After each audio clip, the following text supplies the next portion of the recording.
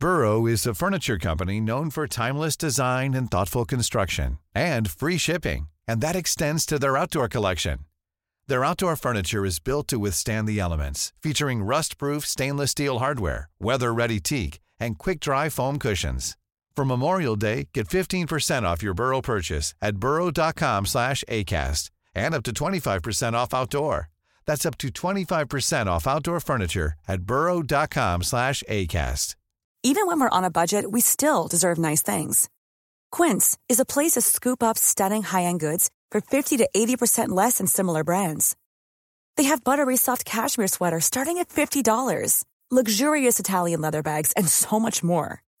Plus, Quince only works with factories that use safe, ethical, and responsible manufacturing. Get the high-end goods you'll love without the high price tag with Quince. Go to quince.com/style for free shipping and 365-day returns. Hey, Dave. Yeah, Randy. Since we founded Bombas, we've always said our socks, underwear, and T-shirts are super soft. Any new ideas? Maybe sublimely soft. Or disgustingly cozy. Wait, what? I got it. Bombas. Absurdly comfortable essentials for yourself and for those facing homelessness. Because one purchased equals one donated. Wow, did we just write an ad?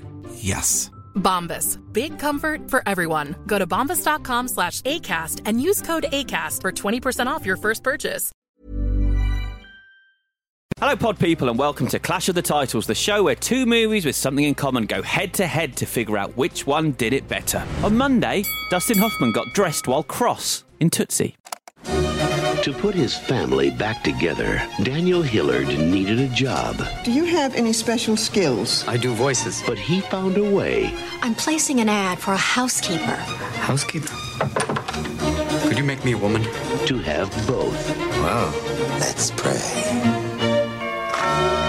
Hello? Euphigenia Doubtfire. Papa's got a brand new bag. Meaning today we are meeting Mrs. Doubtfire, but will she win the drag race? You're about to find out in Clash of the Titles. Release the Kraken! Hello, Clash Podders. I'm Chris Tilley. I'm Vicky Crompton. And Alex is absent, meaning we're fending for ourselves this week. But can we handle the pressure? Vicky? Yes. Yeah, we can. And we've actually got a specific reason for picking the film we're doing today, which I didn't mention on Monday because it's more timely today. It's about a dad, and in the UK, it's Father's Day this weekend. Oh, I forgot that was the reason. Yeah. Oh, that's nice. I saved it up. What are you doing? Are you taking your dad out? No plans. Really? Well, make some plans now. Oh, wow, yeah. We'll improvise. I'm taking Mark Tenpin bowling.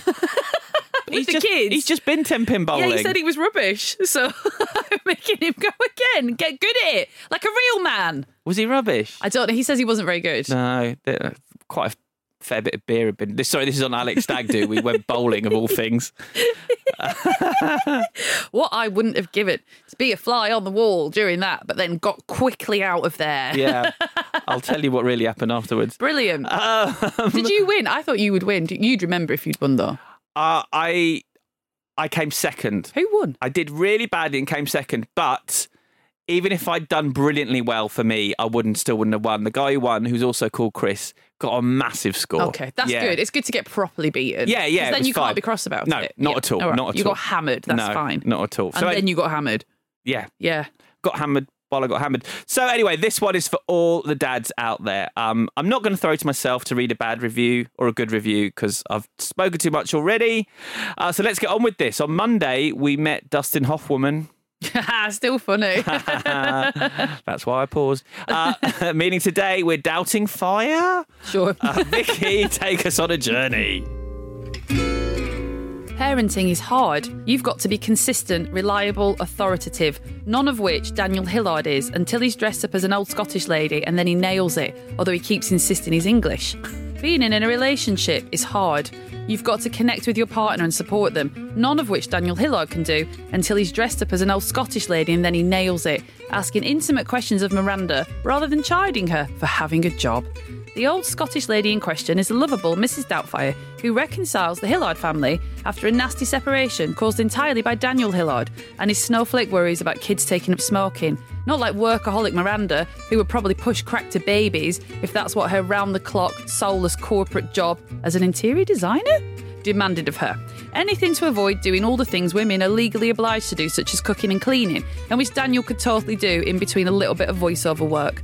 But he can't until he's dressed as an old Scottish lady, and then he nails it.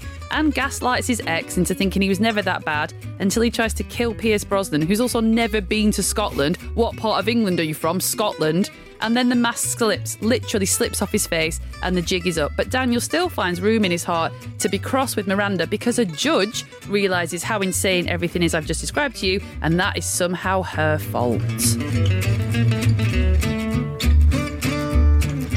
Wow. Ta-da! Wow. I'm being mean. You are, because I don't think the film is being mean about Miranda. Oh, I don't know.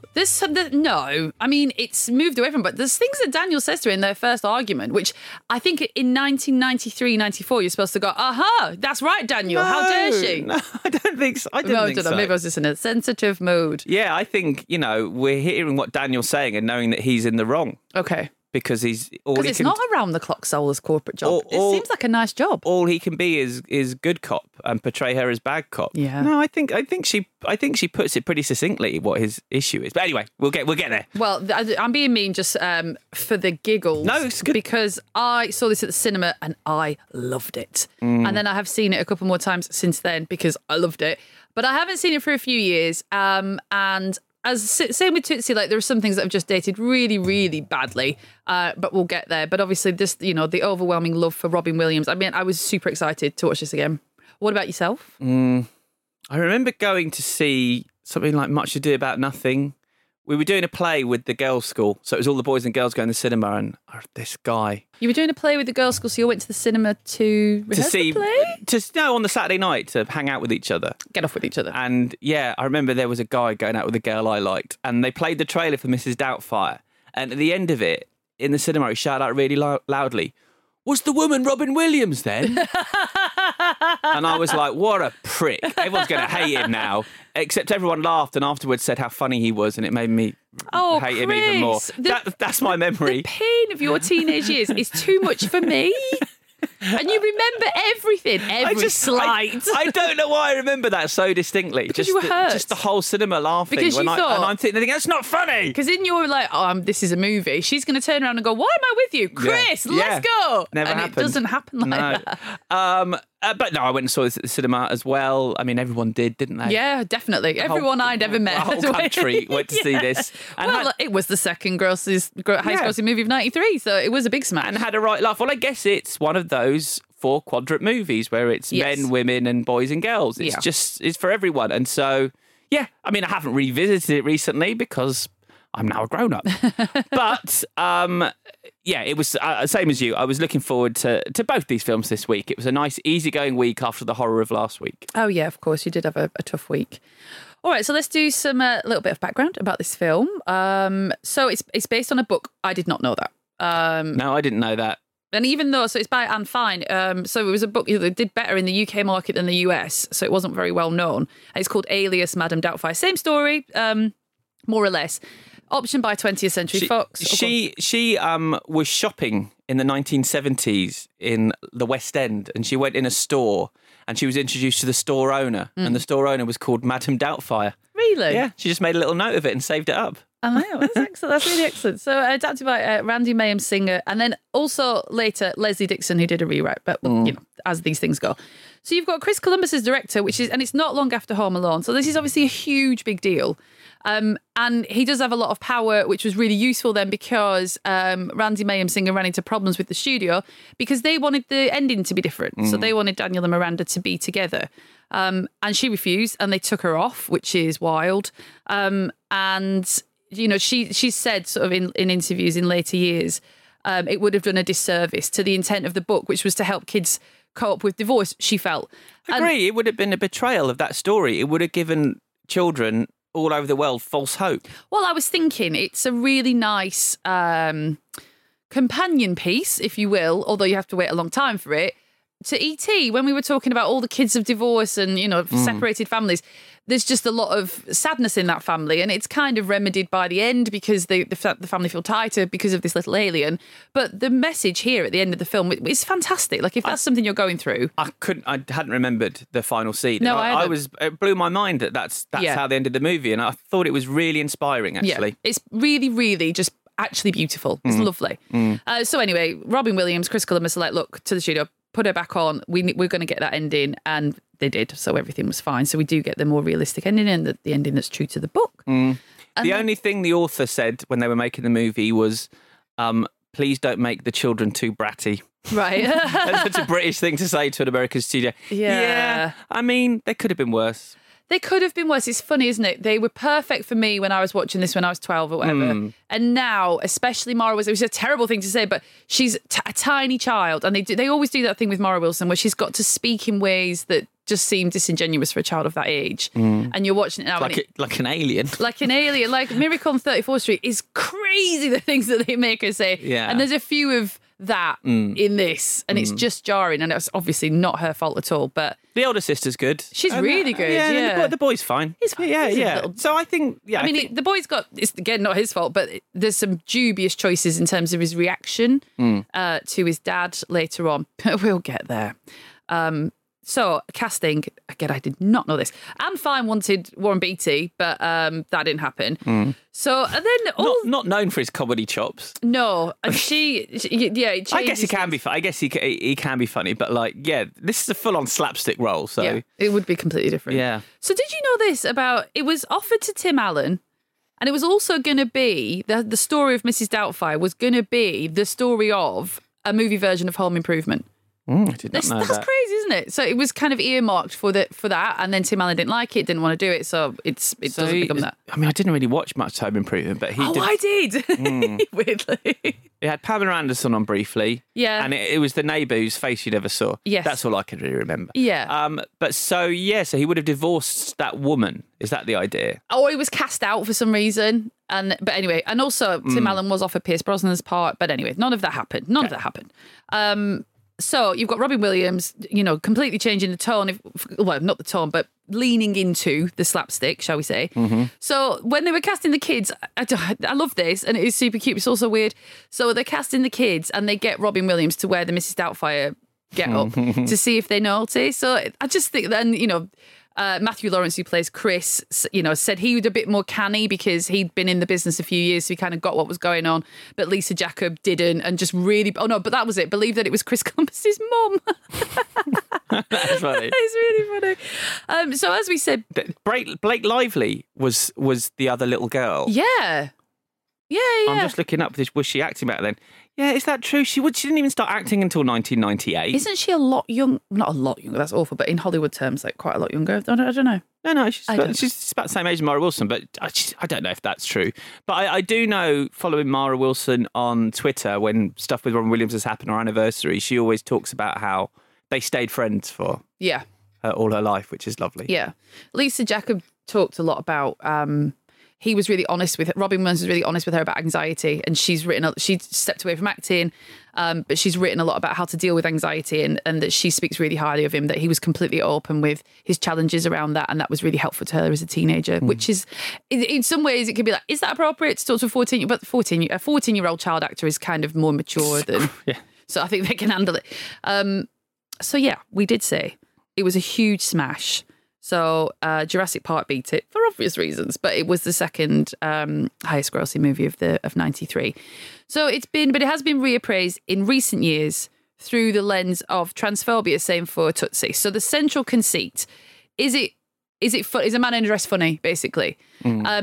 Is there room for that in today's society? The question being asked because this Seattle theatre, this Fifth Ave theatre, we're going to put on a musical, and it's like, you can do a musical about anything. Like, you don't have to, I understand the intent behind reviving an old property because you're basically guaranteed to make money, but of all the old properties you can revive, is this the one that you should be, putting all your resource into? Does it have tired transphobic tropes? Transgender women are not men in dresses, obviously, but it does reviving the Mrs. Doubtfire for a musical. It was meant to be 2019, and then because of COVID, I think it was delayed. And then it happened. I read some reviews of it, and I can't remember, I think it was the Seattle Times, did this really interesting piece where they took 5 critics who identified as trans or non-binary to say, how do you feel about this? And they've all, it was like, okay, yeah, it's good, but do we need to go there? Do we really need to tell this story? And this central, this idea that you're making a monster kind of thing is offensive and reductive and not necessarily where we want to be in 2022. But yeah, I mean, let's, it is played for laughs, the man in the dress thing. Does that contribute to a feeling that trans people are sneaky and that they lie and things like that? But we'll get into it. So you ready?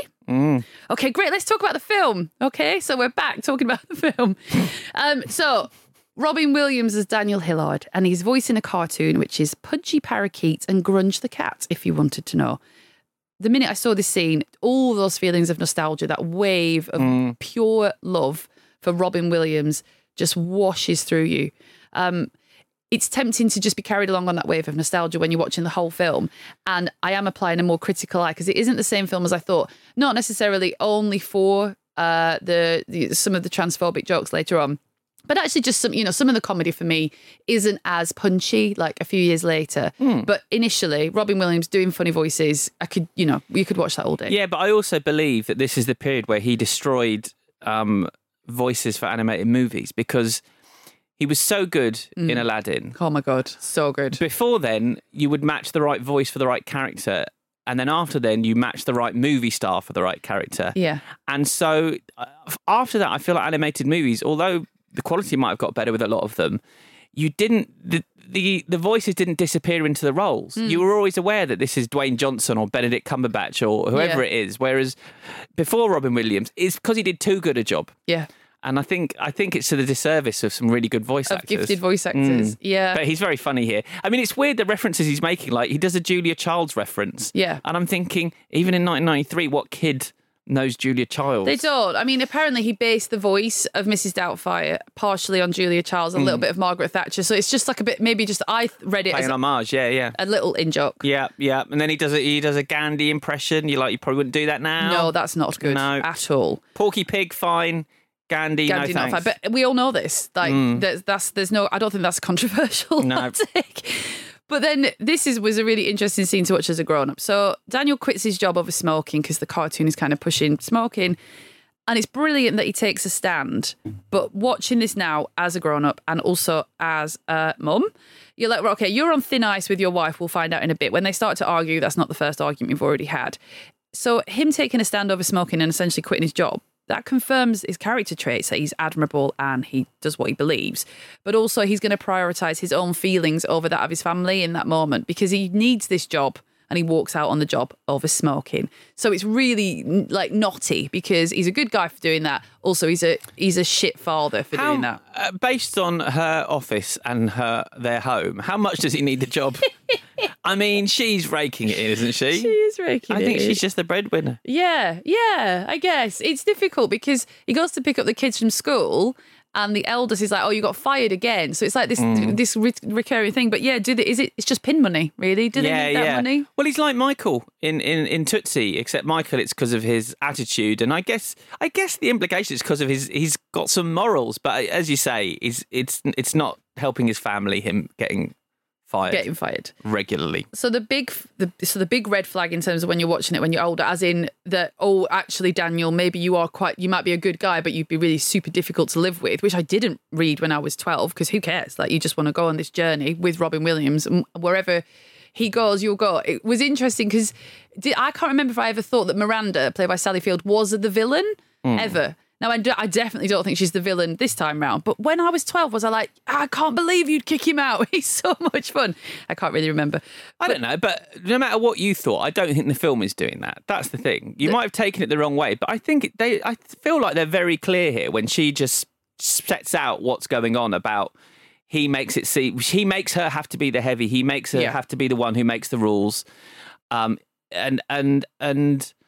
you know, as I said, it's good cop, bad cop. That's how he's living their family life. Yeah. And it's not fair on her. He doesn't want to ever tell the kids off, and he always wants to be, Mr. like fun dad. So the minute you hear Liddy, the eldest child, say, but to Chris, Mum said you couldn't have a party because you'd done something naughty. And then Dad is like, you're going to have a massive party. Like you instantly can pass that as like, this is bad because you have to be, rule one of parenting is you both have to do the same and say the same things. Yeah, you've got to be on the same page. But I mean, it does look like a good party, if I'm honest. It does look like a good party, yeah. Jump around is still a banger. There's animals pissing everywhere. I mean, it's just the right laugh. Yeah, but Miranda doesn't like it. No. So they have a big argument, and you can tell, it's good writing. It's really good writing. This argument has been coming for a while, and they've been together 14 years, and he's yelling at her, you chose the career, and then you're just like, oh, okay. But it's you don't dislike Daniel, but you do side with Miranda, and you don't dislike her. It's just a really, like you said, it's a really well balanced thing.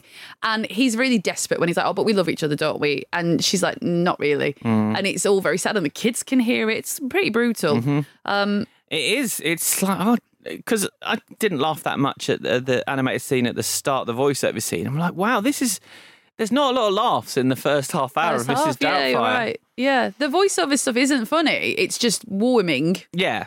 But yeah, there's no sort of, compared, it's like the slapstick that comes later. There's none of that, is there? Yeah, that's a really good point.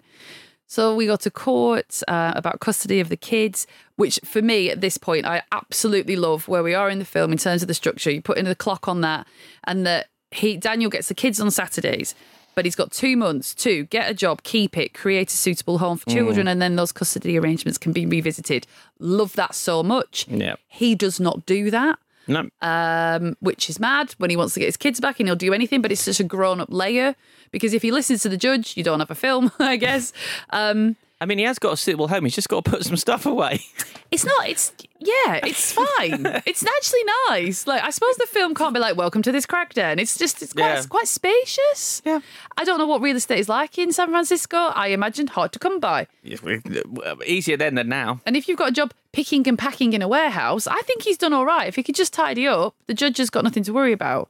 But yeah, the child me is thrilled to bits that he ignores the judge. But the grown-up me is very frustrated by his behaviour. But that's why it's a good film. Because, like you said, 4-quadrant thing. But you still want to follow him on this journey because of the overpowering tide of charm that is Robin Williams. We briefly meet Stu, Pierce Brosnan. He is rich and fit and bang into Miranda. So her problems are over. I feel like the script is just giving her a little gift there. Just saying, don't worry, on the horizon, once you get through all this shit, Pierce Brosnan. Perfect. When he flashes that smile at the end of the scene. Oh. Yeah. Peak Brosnan. So it's fierce Brosnan. Yeah. He's very good in this. I like him in this. Yeah, I'm a bit up and down on him, but this is one of his best performances, I think. When because it I'm never sure. It leans into his personality traits. It leans into Bond. Yeah. So Miranda needs a housekeeper. She didn't need one before. She needs one now. I don't know why, because I think Daniel was meant to be useless, but okay. So Daniel has sabotaged the advert. So presumably when she puts the advert, wherever she puts it, she's not going to recognise her own phone number. But let's just move past that. So he rings and pretends to be a variety of unsuitable people. So there's a transphobic joke in there which is not aged well about I don't look after males because I used to be one, and Miranda acts with horror. That's a joke at someone's expense there. But the first one where Daniel pretends to be a woman that's in a band or something and talking about disciplining the kids, I was killing myself laughing. Me too. It is fucking hilarious. Don't make me get the hose. I love it. And then he's got someone he phones up who just keeps saying, I am Job. I am Job. Yeah, it's some really funny lines here. I really like it. But then we get Euphegenia Doubtfire. And so by this point, obviously, Miranda's kind of buttered up in terms of she's never going to get a housekeeper. But obviously, this Scottish lady... They explain the name. I've forgotten they do that. Yeah, me too. So he's looking at a newspaper and he's got to come up with a name and it says, Police Doubtfire was accidental. It makes him seem like a bit of an idiot because what was his game plan? Surely he's trying to get the job. And what's your name? McDonald. Yeah, anything. Mrs. Lady. Well, something Scottish, not English. Something Scottish. But to have not thought of a name... it makes him seem ill-prepared, basically, but fine. It's a nice visual gag. So then we're off to see Uncle Frank and Auntie Jack for the makeup montage. Wow. Yeah, and I am still completely besotted by this. Like, there is quite a lot of montage and quick cut sections in this film, which is possibly one of the reasons I love it so much. I just love Harvey Fierstein. Yeah, he's one amazing. Of the he's an incredibly fascinating bloke in real life as well. Okay. He's got an incredible life story. You know, yeah, he's an incredible figure. But also he's just a bloody funny actor as well. Yeah, and he's so good. I hadn't clocked, I guess, when I was a kid that that's his brother. Yeah, and he's just so funny. He's brilliant. You want him as your brother. Yeah, you just want to spend as much time there as possible. And they're putting the makeup on. And we're going to hold the reveal. Of course we are, because we're professionals. I hadn't clocked, because, you know, I was a kid. There's a good Barbara Streisand gag in there, which I wouldn't have got when I was a kid. I wasn't a fan, but, like, he does look like Barbara Streisand. He looks exactly like Barbara Streisand. And then I like the line, what about Joan Collins? I don't have the strength. I don't know what that means, but it's funny. That's the thing. None of it would have made any sense to me. No. I didn't really know who Barbara Streisand is, and the Joan Collins was a spring chicken, a mere spring chicken, really. Yeah. But it didn't matter, because you wanted to see... Robin Williams had that thing where you felt like you were his friend, and you wanted to see whatever he did. And especially because of Aladdin, which is almost my number one film of all time. So anyway, we've held the reveal. And then there she is, Mrs. Doubtfire, meeting the kids. I think the makeup has aged really well. You don't see it now when you're just like, it looks of its time. Do you know what I mean? Yeah. And on meeting the kids, Mrs. Doubtfire is there and does all the things that Daniel should have done when he was with Miranda, I think. I think that's the point, isn't it? So he talks straight to the kids. He makes a brew. He's going to fit right in. Yeah, he sets the rules that he wouldn't set before. He's bad cop. Yeah. Essentially. And he does it from... I mean, he walks in there and he's quite respectful to them all. He tells Natalie she looks like Stuart Little. She tells Chris she was a soccer fullback. But then with Lydia, she literally starts reading her the riot act. Don't argue with a stranger in front of your mother. Yeah. And then he tells the mum off for verbally abusing the father in front of the children. So, so she's got this prim way about her, a quite traditional way about her. But she seems, Mrs. Doubtfire as a person, seems someone you could trust, solid, reassuring, sticks to the rules, all the rest of it. The perfect housekeeper kind of thing. Yeah. Then there's a scene that I do remember being funnier. When Mrs. Selner, who's the court liaison, comes around, and we've just got this pure farce, running in from one room out to the other, doubling up as Daniel and Mrs. Doubtfire, which culminates in that really famous sort of visual where Daniel dunks his head in a cake to hide his face because he hasn't got his Doubtfire get-up on. Yeah. And I remember that being hilarious. And then this time it just didn't, I don't know, it just didn't gel. Well, the lines are kind of corny with him saying, I'm becoming a new man, I'm blossoming. Oh, yeah, they're awful. I keep abreast of two big developments. Awful. But I think the physical comedy works well. Yeah. I still find it funny. When the cake icing, cake frosting goes in the cup of tea, I used to think that was hilarious, and it made me retch a little bit as a grown-up. Oh, it's disgusting. It's vile. It's disgusting, the meringue mask. Horrible. It's funny when Mrs. Selner puts it on as a face mask, but then I didn't like that. But this is where we get the line, your sister's English, half English. What is happening? I don't understand what's happening. And you can't have Pierce Brosnan later say, I was raised in London. What part of England are you from? It's what? Scotland. I mean, Robin Williams knows it's a Scottish accent. Yeah. He loves Scotland. He went to Scotland all the time. Yeah. Is it that no one in the Midwest has even heard of Scotland? Maybe. I mean, that's all. Which is fine. I get it. It's a big place. Of course they have, but is this what the studio thought? We've got to say she's English. I wonder what it was like when we were little, because you would have been going, what? Half English? No, that's not correct. It blew my head off. I found it very funny and also really frustrating, because when you read reviews from the time of this film, and it's like Scottish housekeeper, Mrs. Doubtfire. So all the reviewers were like, she's Scottish, but it is not made mention in the reviews. Anyway, in the film rather. So anyway, this is, in terms of the emotional beats of the film, I found this a bit of a weird wrinkle. Mrs. Doubtfire is hired, and I thought Daniel as Mrs. Doubtfire wanted to spend time with his kids, hence the ruse. But the minute he gets in there, he's like, as Mrs. Doubtfire, you guys need to start cleaning. There needs to be some, we need to get this house ship shape. The inference, I think, being that the kids were lazy. But I thought the beats we were on was Daniel was lazy. So Daniel does eventually start doing all the cooking and cleaning. But Mrs. Doubtfire's first instruction to the kids is you need to. This like prison rules. Like you need to start cleaning. I found it quite mean on the kids. It is, but is it because Daniel? I saw it as Daniel hasn't made the transition yet into being the housekeeper, into being a good person yet. Oh, I see. He hasn't. He's still lazy, irresponsible Daniel. Yeah, and that the more time he spends as Mrs. Doubtfire, the more he changes. Okay. I know I could be wrong. That's how I read it. I felt sorry for the kids. Kids have gone through a lot. The last thing they need is to be told to clean their house by this bossy Scottish lady. There we are. English lady. What am I saying? So Mrs. Doubtfire sets fire to her boobs, making it a classic. Absolutely brilliant. First day as a woman and getting hot flashes. Yeah. Never found that line particularly funny, but I remember that was in all the trailers. Yeah. But the visual of tits on fire. Never not funny. Never not funny. But he does order takeaway. Yes. Now, this is 1993. Are you going to talk about the bill? Yes.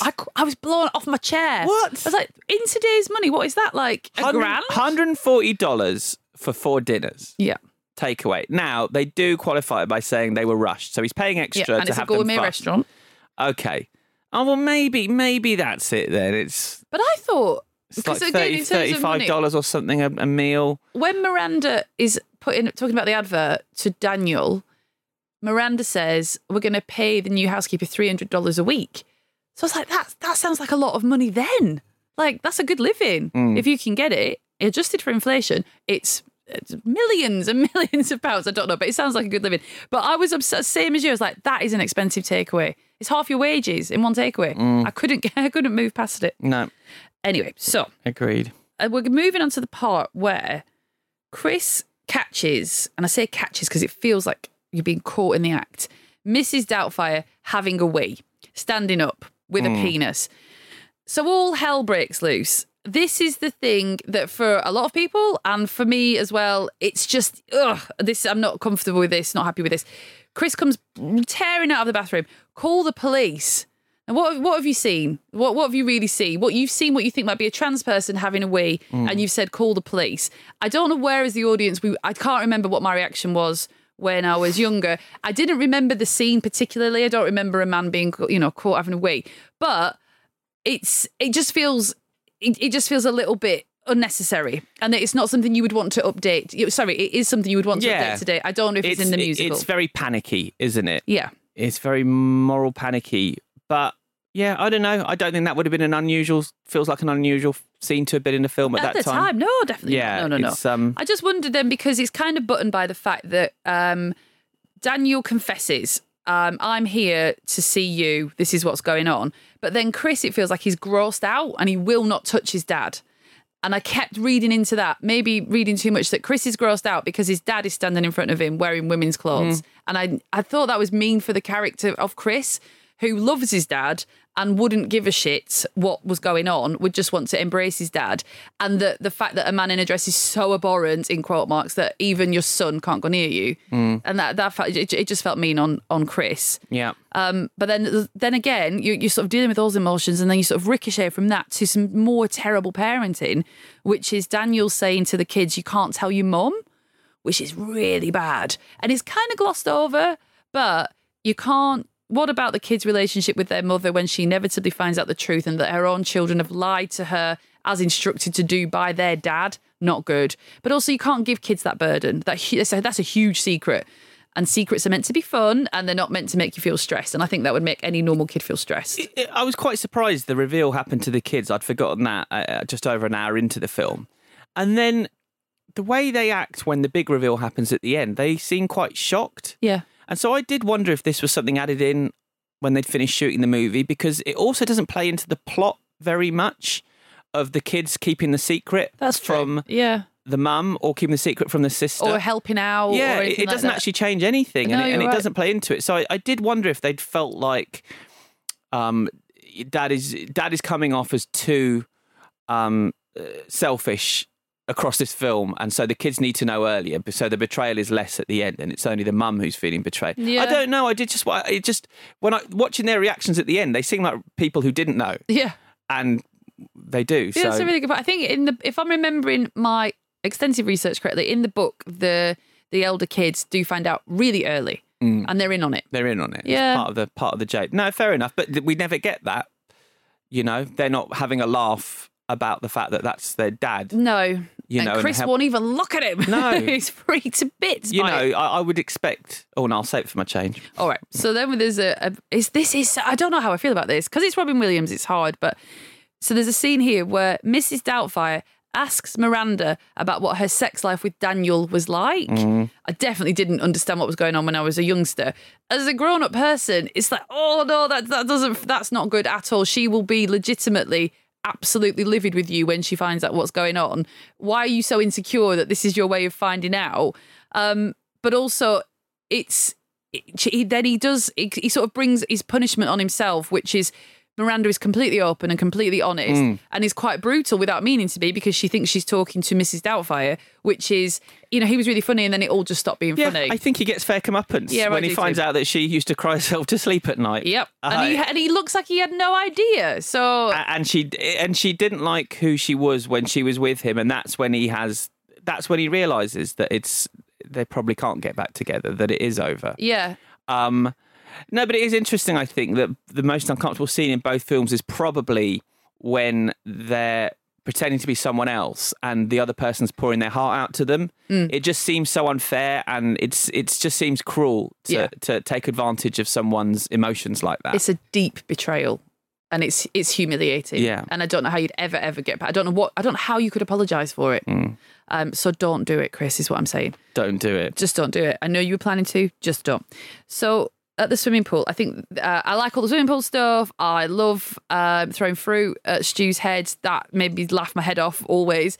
There is another scene here which is just, I don't know, like, so Daniel as Mrs. Doubtfire is like hammering the lager at the bar. That's fine. And then a pretty girl in a swimsuit or a bikini or something comes up, and Mrs. Doubtfire eyes her up, kind of Daniel forgetting or not caring that he's got this makeup on, and sort of in terms of where we are as a society at this point, that's maybe unusual, but tries to buy the girl a drink. And so I think we're supposed to laugh because we've got this sort of, again, you know, a troublesome conceit, which a man in a dress is hilarious and a man in a dress acting like a man is even more hilarious. But just the idea that Daniel Hillard, sans makeup, would go, that drink's on me, makes me feel uncomfortable. See, I disagree. I think the issue is, because I think it's fine to offer to buy someone a drink at the bar. Okay. The problem is she's so not age appropriate. Oh, yeah. She's about 19. If it was a 40-year-old woman, I think, who was glam, standing at the bar and he smiled at her and offered to buy her a drink. Yeah, you're right. I think it would be fine. It's just they put like a frigging teenager in a bikini next to him, and it makes him seem like an absolute sleazebag. It really does. Yeah. And I don't want to think of Robin Williams like that. No, I genuinely just think it was the age. Yeah, okay. Yeah, it's uncomfortable, isn't it? What we're doing is we're building to this big Act 2 set piece. Well, we should take a break first, shouldn't we? Perfect. Let's have a break. Wow. Nice. Yeah.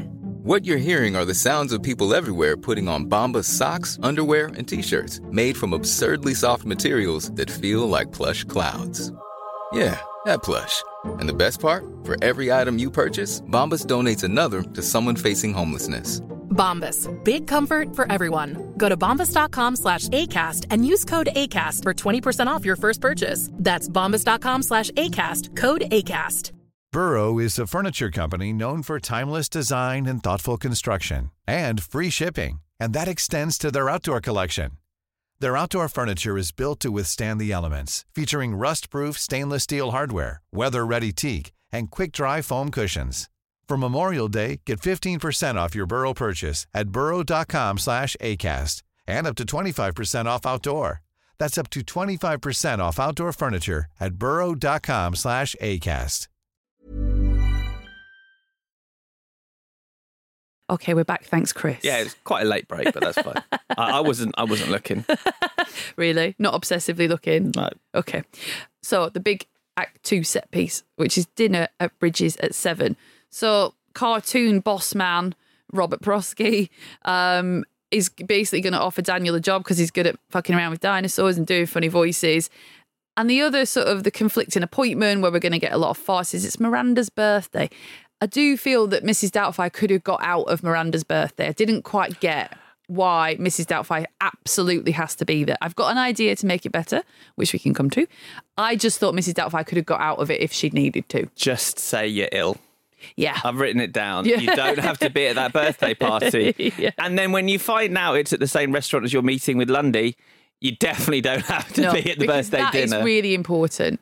And also that will do, I mean, is it a moment where that will do all the things that the judges ask you to do as well? You'll get a really good job. It will be really secure. It will be high paid and all the rest of it. And that is what you should do, but you can't resist playing the fool and all the rest. I mean, it would spoil the film. There's no conclusion if they're not all at the same place. Yeah. But yeah, I agree with you. It's just too much of a what? Yeah. Why is he doing this? It defies logic. We're in the restaurant. There's a lot of dashing around and the changing costumes and there's a lot of stress, good stress, as the audience is just like, oh, when will the ruse be up?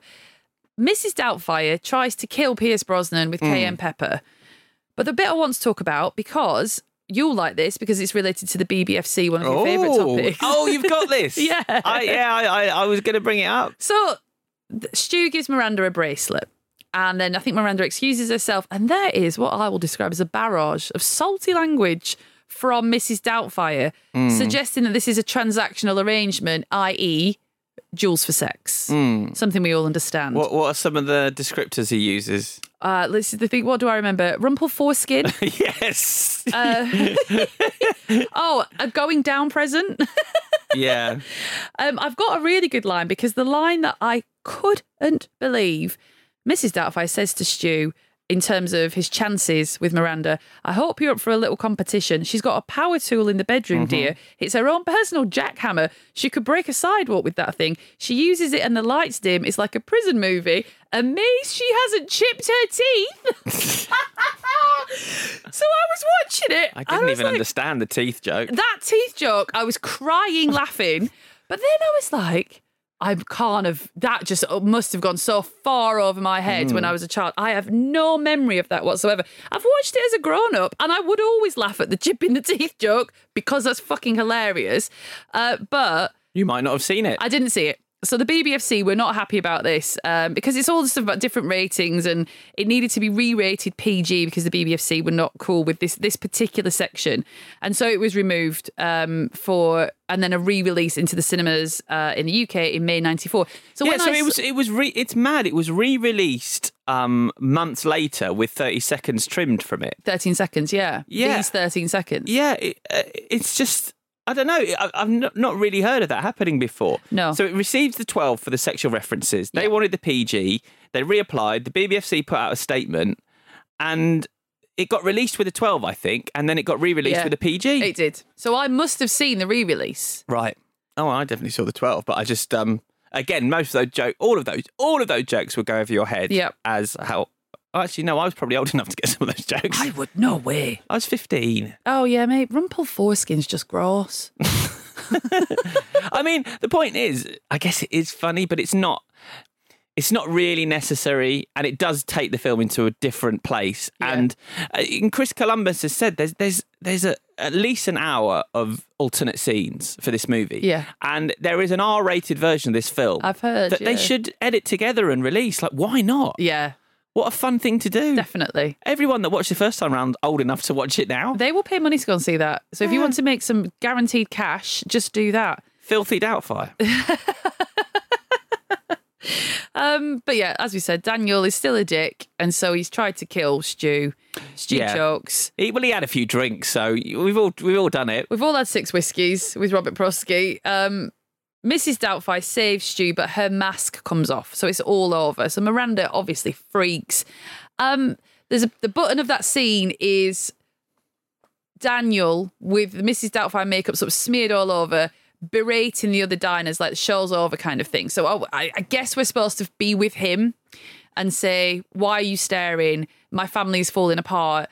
I get all of that. It's like, but it is entirely your fault because you just tried to kill Pierce Brosnan with cayenne pepper. Yeah, and obviously Stu doesn't know that Daniel's tried to kill him. Yeah. But Stu just kind of walks off. I feel like Stu deserves a moment here because... For what he's put up with. Yeah, Mrs. Doubtfire has been relentless to him. Yes. You know, What was that line that I liked? There's a brilliant line, which is probably from A Million Things, which is he says, "Oh, you're Mrs. Doubtfire. Miranda's told me so much about you. Oh, she's barely mentioned you." And it's like, oh, Mrs. Doubtfire. But it's perfect. When Stu tells her that her accent is a little muddled, Mrs. Doubtfire says, "So's your tan." But yeah, I feel like that's... And is that the last we see of Stu? I think it is. It's not his story. He doesn't pop up. Unless I've just misremembered, I was expecting him to pop up at the end, which is, we'll get there, but like all families are different. And so now the Hillard family incorporates Stu and everyone is happy. You know, we've got, our family is different and we're happy. But I don't know if he is. No, they don't bother with that. And that's fine. But I just felt like he needed a line here. Yeah. Because although he's the sort of half villain of the film, he's actually a decent bloke. Like that speech he does when he's at the bar that Mrs. Doubtfire overhears. Oh, lovely. And you're expecting him to actually say, "Oh, I'm just going to shag her and move on." Yeah, but he doesn't. He actually cares about them all. I only felt sorry because in the pool scene, he's like, "Oh, the kids are great, especially the little one." And you're like, "Oh, hang on." Like, if as a mum, if you heard someone go, "I love all your kids, but I really like the little one," you need to go. Like that's troubling. What if it's cuter? Yeah, that's the thing. Everyone likes the little ones because he's like, I've got more of a chance to like mould, natty, gross, like them all equally. No, she talks like an alien. That's true, yeah. Miss Charlotte's Web. I want to be Miss Charlotte's Web. Is that how Mara Wilson talks? In this film. It must just be such a head fuck. I mean, I know we talk about it constantly, but like, what is it like to be a child actor? What is going through your head? What is it like to be a child? That's complicated enough. Well, she's not shy in talking about it now, Mara Wilson. Yeah, she's very good about the madness of that situation. Of doing all of that. And the people that you look up to, it's a lot. So we're back to court. And so Daniel is begging for his kids.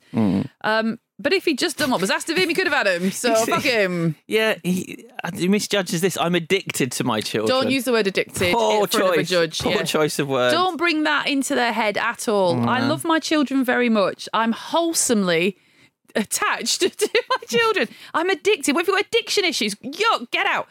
So he would do anything for his kids except get a job, keep it, and create a secure environment. And the judge sees right through it. And it is fun. I think it's a brilliantly balanced scene again. Like both these films are really good with the balance. So, you know, this shit is not normal, what Daniel has been up to. That is not normal stuff to do.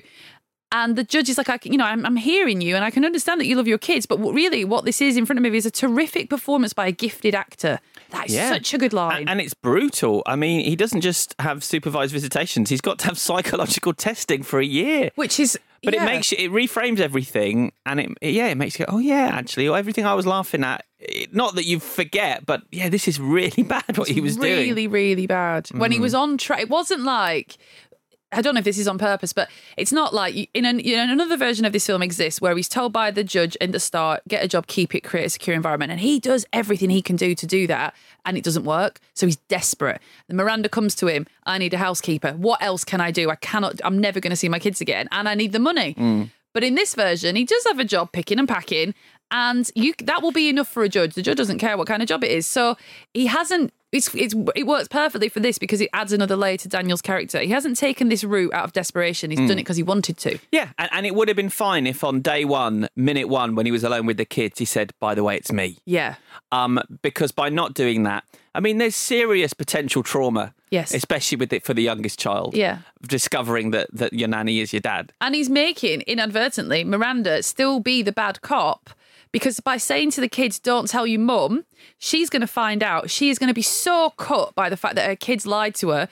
But you cannot say that to them. You can't. You can say it in a grown-up way when they're grown up, but you can't go, fuck me, kids. That really hurt that you didn't tell me stuff. You have to be adult for the kids and say, I understand you had your reasons and you did what you thought was best. But inside you'd be like, oh, really? But you can't do that. So, you've got to be not so much bad cop, but be the grown-up in that situation when really what you'd want to do is just have a bit of a cry because you're really hurt. But you can't do that. Oh, that's a lot. Sorry, that feels good. So he's not allowed to see his kids unsupervised. He's got to have psychological testing for a year. Let's give him a children's TV show.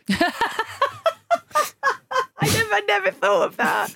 Oh, Robert Broski's like, in psychological care for a year. No, don't worry about it. It's fine. We'll get some kids on set. Mrs. Doubtfire will fix it. I'm a little bit amazed that Robert Prosky's character, when Daniel gets his costumes confused and he sits down in front of Lundy as Doubtfire, and the only thing that Mrs. Doubtfire can think to say is, I'm the host of your new show. I'd be like, oh, I want Robin Williams, though. Like, I love Mrs. Doubtfire. Vicky, loves Mrs. Doubtfire. But I think he wanted a guy. Do you know what I mean? I don't see how Robert Prosky, let's have 70 whiskies. He's like, oh, okay, awesome. I think it works at the end. But I'm surprised that Mrs. Doubtfire got the job, basically. Oh. Maybe he just told a lie and he's like, Daniel is in care at the moment. He's in hospital, but Mrs. Doubtfire's not. So anyway, still not much of an Act 3. It's just an apology, but it is big and it's more true, I think, than the apology in Tootsie, which is really one-sided, which is, I want something. Well, you got the victim blaming first. Oh, yeah. Where he says, you ripped my heart out and blames her. Yeah, not her fault. Really not her fault. No, but yeah, you're right. He then does get real. Yeah. And she does too, and they nearly argue again, and then they stop themselves from arguing. She's like, just don't want to argue like this anymore. And he goes along with it, which is quite a grown-up thing to do. I mean, it's strange to me that they reconcile essentially because of how good Mrs. Doubtfire was for the family. Yes, it brought out the best in all of them. Without Miranda ever saying, Daniel, if you could have been more like her in real life, we may not be in this situation now. No one says that. Everyone's just like, wasn't Mrs. Doubtfire fun? Let's see if we can move on. But it works. So Daniel's back as the babysitter, which is actually a relief. You don't really want to see a man that upset about losing his kids. It's pretty brutal, and that's not a 4-quadrant movie. And I thought it was interesting. He waits outside. It's respectful. She invites him in. Yeah, I like that. Yeah. I thought, wow, that little moment makes me think, oh, he has grown up. He's understood. Because it's the payoff to the moment earlier where Miranda's mum is round and he's snarky about it. He says to her, because he's talking to the kids on the street, thanks for the time, Warden, which is a very funny line. But he's showing that he thinks this is an imposition and now he's sort of fully adjusted to it. Oh, good. All good writing. Good point, yeah. And then we've got that lovely message from Mrs. Doubtfire about different families, which is a real tearjerker, really lovely way to end it. Just really beautiful. I loved it. Explaining why divorce or separation might be the best thing for everyone, which is a brave way to go out. Yes. For a film like this. But it's lovely and it feels to me like this might have been an important speech for children. For kids going through that. That's the thing. It's the same when we were talking about E.T. I don't remember it because it didn't hit home for me because I just didn't need that at that time. But I would love to know if someone that was going through it, if Mrs. Doubtfire had a positive impact on their life, like how amazing. To feel heard and to feel seen and to feel not alone in that particular predicament without having to articulate it to another 12-year-old, which is really difficult to do. Just lovely. Absolutely lovely. And then that's kind of it. So it won the Oscar for Best Makeup, which is a fun fact, and as it should. And there was a sequel that was being developed, and it went on for years and years. I can read about it all the time. Oh, really? Mrs. Doubtfire sequel, and then Robin Williams wasn't happy with the script, and it all sort of fizzled out. And then obviously with something with Robin Williams, it cannot happen now. I don't know if it would ever come back to life. There is a musical version, if you want to see that. No. When I was looking it up, I think there's been versions of it in other countries. Oh, okay. There's a French version. Nice. Which I think went back to the original name. Madame Doubtfire. Yeah, obviously. That makes perfect sense. But yeah, I hadn't thought about it as deeply as you sort of positioned it at the beginning. And yeah, laughing at someone because they've put a dress on is something we just wouldn't do now. I mean, I think you can make a joke about anything. Yeah. So maybe you could tell this story. I just think maybe the jokes would be different. Yeah. I mean, the review I read of the musical, when they're doing the makeup montage, they still use the "we've created a monster" line. So, a trans person in the audience might be like, well, okay, and although Mrs. Doubtfire is not trans, this idea that you've gone through, you've put these certain things in place, and you just keep hearing this word monster. It's like, oh, do we need that? Like, you don't need to repeat that line. We can find another way. Because Robin Williams could dress up as an old Scottish man. Yes. And become the nanny and tell the same story. Yeah. And just the jokes would be different. So it's just pulling out the jokes at the expense. Yeah. Of the act of the change. Exactly. Yeah. Yeah. I don't think it wouldn't be up for. I don't think it'd be up for. It sounds like a shit film, but it does. Yeah. It's. And he'd say he was an English old man. An English old man. Don't let him into your house. Obviously, I just think if especially if Tootsie and Mrs. Doubtfire hadn't been revived recently, it opens up the conversation. I believe that Tootsie, they did consult with GLAAD about getting it right, and Mrs. Doubtfire didn't, which I think is a huge error. This is what I read. But yeah, it's just interesting. It's just interesting. I mean, I believe that GLAAD offered, and the Mrs. Doubtfire people that went, "Now we've got this shit story about it." But yeah, there we go. We're done. Let's do the bits. So what was your best scene? So it's not one from this viewing. It's from that viewing in the cinema when I was a kid. And it's similar to Tootsie, actually. It's the restaurant farce at the end. Right. I just remember laughing so much at that in the cinema. I didn't laugh at it that much when I watched it the other day, but that first time I watched it, just the timing of the whole thing and his performance and, again, everyone's reactions around him, it really made me laugh. So that memory has stayed with me. There's a few moments in this which I just love so much. Mrs. Doubtfire dancing while she's hoovering. For some reason, I find that so pleasing. I just think she's a great dancer. Dude looks like a lady. Yeah, this is the problem. You've got to swap that out because ha ha ha. But she's a good dancer, and I could watch her dancing with the Hoover for a lot longer. The reveal of her face, I still love that. I just felt that rush of not even nostalgia for me being little, because I don't really remember much about the time period, but the nostalgia for the feelings of being so excited to see Robin Williams in a film, always. That was like a big moment. When I was a child, my best scene was Mrs. Doubtfire throwing fruit at Pierce Brosnan's head. I don't know why I found it so funny, but I just found it really funny. But now, as a grown-up, it's still a comedy scene. It's just Daniel doing the different voices. We've got to lose that transphobic joke, but doing the different voices to soften Miranda up for Mrs. Doubtfire, I think is amazing. Yeah, I love it. Classic Robin Williams. Yes, exactly. What is your most valuable whatever? I thought going into this I might be picking Pierce Brosnan, but I mean, it would be weird to not pick Robin Williams. I hate going for the boring, obvious one, but this film is so much him, to the detriment sometimes, because this was an era where his movies did become a bit too sentimental at points, and I think that happens here a couple of times. But it's just a titanic performance. Well, see, I wanted to pick actual Mrs. Doubtfire, the actual person. Mm-hmm. I do love her, and I would spend a lot of time with her, and I would trust her. And I want to know about Winston. I want to know everything about her. Got hit by a Guinness truck because the drink killed him. The drink killed him. It's such an old joke. It's such a shit joke. It's an old joke. And although I was a bit sniffy about Mrs. Doubtfire getting the gig on the kids' show over Daniel, she nails that shit. I'd watch that dinosaur show. It's brilliant. Yeah. First person ever come up with entertaining and educating at the same time. No one's ever thought of that. Bloody hell. You don't talk down to kids. Oh, okay, fine. You do, actually. I just think she'd be a great friend and a great grandma. So, but if Mrs. Doubtfire is not allowed or is too similar... It's allowed. Okay, I would have picked makeup artists Greg Canham, V. Neil and Yolanda Tusing because... it still looks good. It still looks brilliant. Yeah. So yeah, what would you change? Do you want my change if you've lost one? No, it's one I came up with while we were talking. God, can you remember? And I said, no, I'll save it. No. Well, we've talked about this, but I think you need to acknowledge that she's Scottish. I don't want to be difficult about this, but she's Scottish. And it was such a big hit here. I just wonder what do people in Scotland think? Like, oh, fuck off. I bet they were booing. I bet he made less money there than here. Because of that? Yeah. Yeah. Okay, good. So lean into that. Let's acknowledge. But there's also a scene where he lists all the different kinds of families there could be. Yeah. And it's just before, it just wasn't allowed at the time. Yeah, but he doesn't say some families can have two daddies or two mummies. No. And it's so easy. Yeah. And and now it stands out to me that he's listed every permutation you can have apart from same-sex couple. And especially when his brother's in a same-sex relationship as well. And they could have kids, it's... I don't know. It's like... Well, it's just... I mean, it's pure fear. It's pure fear. And so, I would love to have seen that line in there. Yeah, that's nice. Mine is a really basic one.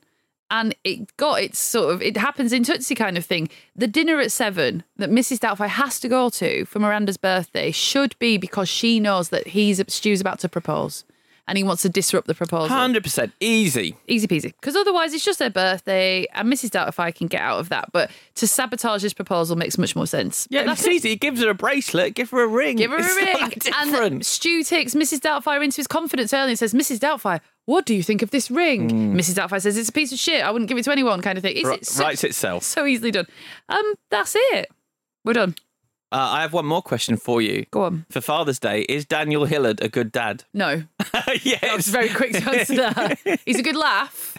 He's not a good dad. See, when I wrote that question, I hadn't seen Mrs. Doubtfire in about 20, maybe 30 years. Yeah. Having just seen it, I realised is pretty simple. I think he'll become a good dad now that he's basically the babysitter. Yeah. He will learn to be. He's got very, very good intentions, but it is such an adult theme, and that's why I really appreciate it being in this film about never wanting to tell the kids off and wanting to, just putting it all on one parent to do and not being that united force, and how that can erode relationships. Very grown up. Right, let's do the verdict. You want answers? I think I'm entitled. You want answers? I want the truth! So, Vicky. Yes. Tootsie or Mrs. Doubtfire, which one are you voting for? All right, let me run you through this. So, I think Tootsie is brilliant with actual jokes. Like, it made me laugh a lot, and all the performances, all of them are good. And the script is super tight. There is too much of a man, which seeming to me to say, hey girls, all you've got to do is speak your mind. Mansplaining. Yeah, didn't it's even really say that easy. word. Yeah. I found that grating, like it never occurred to us. I think Mrs. Doubtfire is aged better in that a man dressed as a woman doesn't tell women how to get on in life. But both films are problematic, that underlying conceit. And there's nothing you can do about that. I think you can't change that. You can't smooth over it. No. We can't talk our way out of that. It is just a problem. Just have to use your brain when you watch it. So where it comes down to is like, which white cis man is the most charming or least problematic? And I think Daniel Hillard, despite being a dick, is a very, very lovable dick, a very sad clown kind of thing. Michael Dorsey is really funny and spiky, but he's so entitled. He's such a prick. It's hard to love him. So he gets the redemption at the end. He gets the girl. He gets everything he wants. He gets the big speech. But you're just like, okay, you got what you wanted again, kind of thing. So Mrs. Doubtfire wins based on the fact that Daniel Hillard is more likeable than Michael Dorsey is. Interesting. So, as I just said, I hate the sentimental stuff in Mrs. Doubtfire. It makes me feel a little bit sick. And I like that Tootsie doesn't have any sentiment. And it has a social conscience. Its heart's in the right place. Its intentions are good. And it's fine when it's teaching men a lesson, which I think Tootsie does. It's there to teach men a lesson. But when it's teaching women a lesson, I agree with you, it's less good. And, the Dabney Coleman movie that did sexism in the workplace better was 9 to 5. Yeah. As the women stand up for themselves in that film, rather than having a cross-dressing man do it for them. And that was 2 years before this. Yeah. And it always made me feel slightly uncomfortable in a way that Doubtfire hasn't. And I think that's because I prefer a guy fooling his kids and wife because he loves them more than a guy fooling a bunch of women for money and then trying to shag them. So for those personal reasons, which is actually the same as your reason, ultimately, it's just worded differently. Yeah. I'm going for Mrs. Doubtfire as well. Hooray! So the winner is Mrs. Doubtfire this week. Yeah. Alex did message us. Thankfully, it's not going to be of any use or needed because what he wrote was, can't really help with the vote today. Never seen Tootsie, so by default, I'm voting Doubtfire. That would have been a rubbish way to end. So someone's on holiday. Thankfully, we've all voted for Mrs. Doubtfire. Right, now it's time to turn to next week. Alex's clue on Monday was you can run, but you can't hide. Can't. Do you know why he's doing that? For Immanuel Kant. No. Right, don't worry. I just went on a bit of a philosophy angle there. Sure. But I tell you what, we'll pick that up next week. Replicant. Oh, God. Mine's better. Make next week's quiz about philosophy. So the films we'll be discussing next week are Blade Runner, the final cut, versus Blade Runner 2049. Though we will be discussing all versions of the 1982 film. So if you're watching the theatrical cut or the director's cut or the final cut, we will have you covered. You like them, Vicky? Yes. Good. I like them too. I think they're a great pairing. Hello, Alex. Hello, Alex. You've been quiet. What did you think of the show? Loved it. 10 out of 10. That was great. 10 out of 10. Yeah, the right film won. Awesome. Thanks a lot. And that really is your lot. So as ever, you can socialise with us on Twitter and Instagram at ClashPod. Having fun. Well, if you want to make Vicky laugh like that, give us a like or a follow or a review, or better still, send a show link to someone you don't like and see what happens. And that really is your lot. Thanks for listening, and we'll be back on Monday with Blade Runner, the final cut. Bye-bye. I knew you were going to do that. This was a Stack production and part of the Acast Creator Network. Can't bear not being the centre of attention. It's funny. It's an Andy Kaufman kind of thing. Sure, okay. You are so much like him. I was going to say, there is equivalency, 100%. No, you're just messing with the norm. It's fine.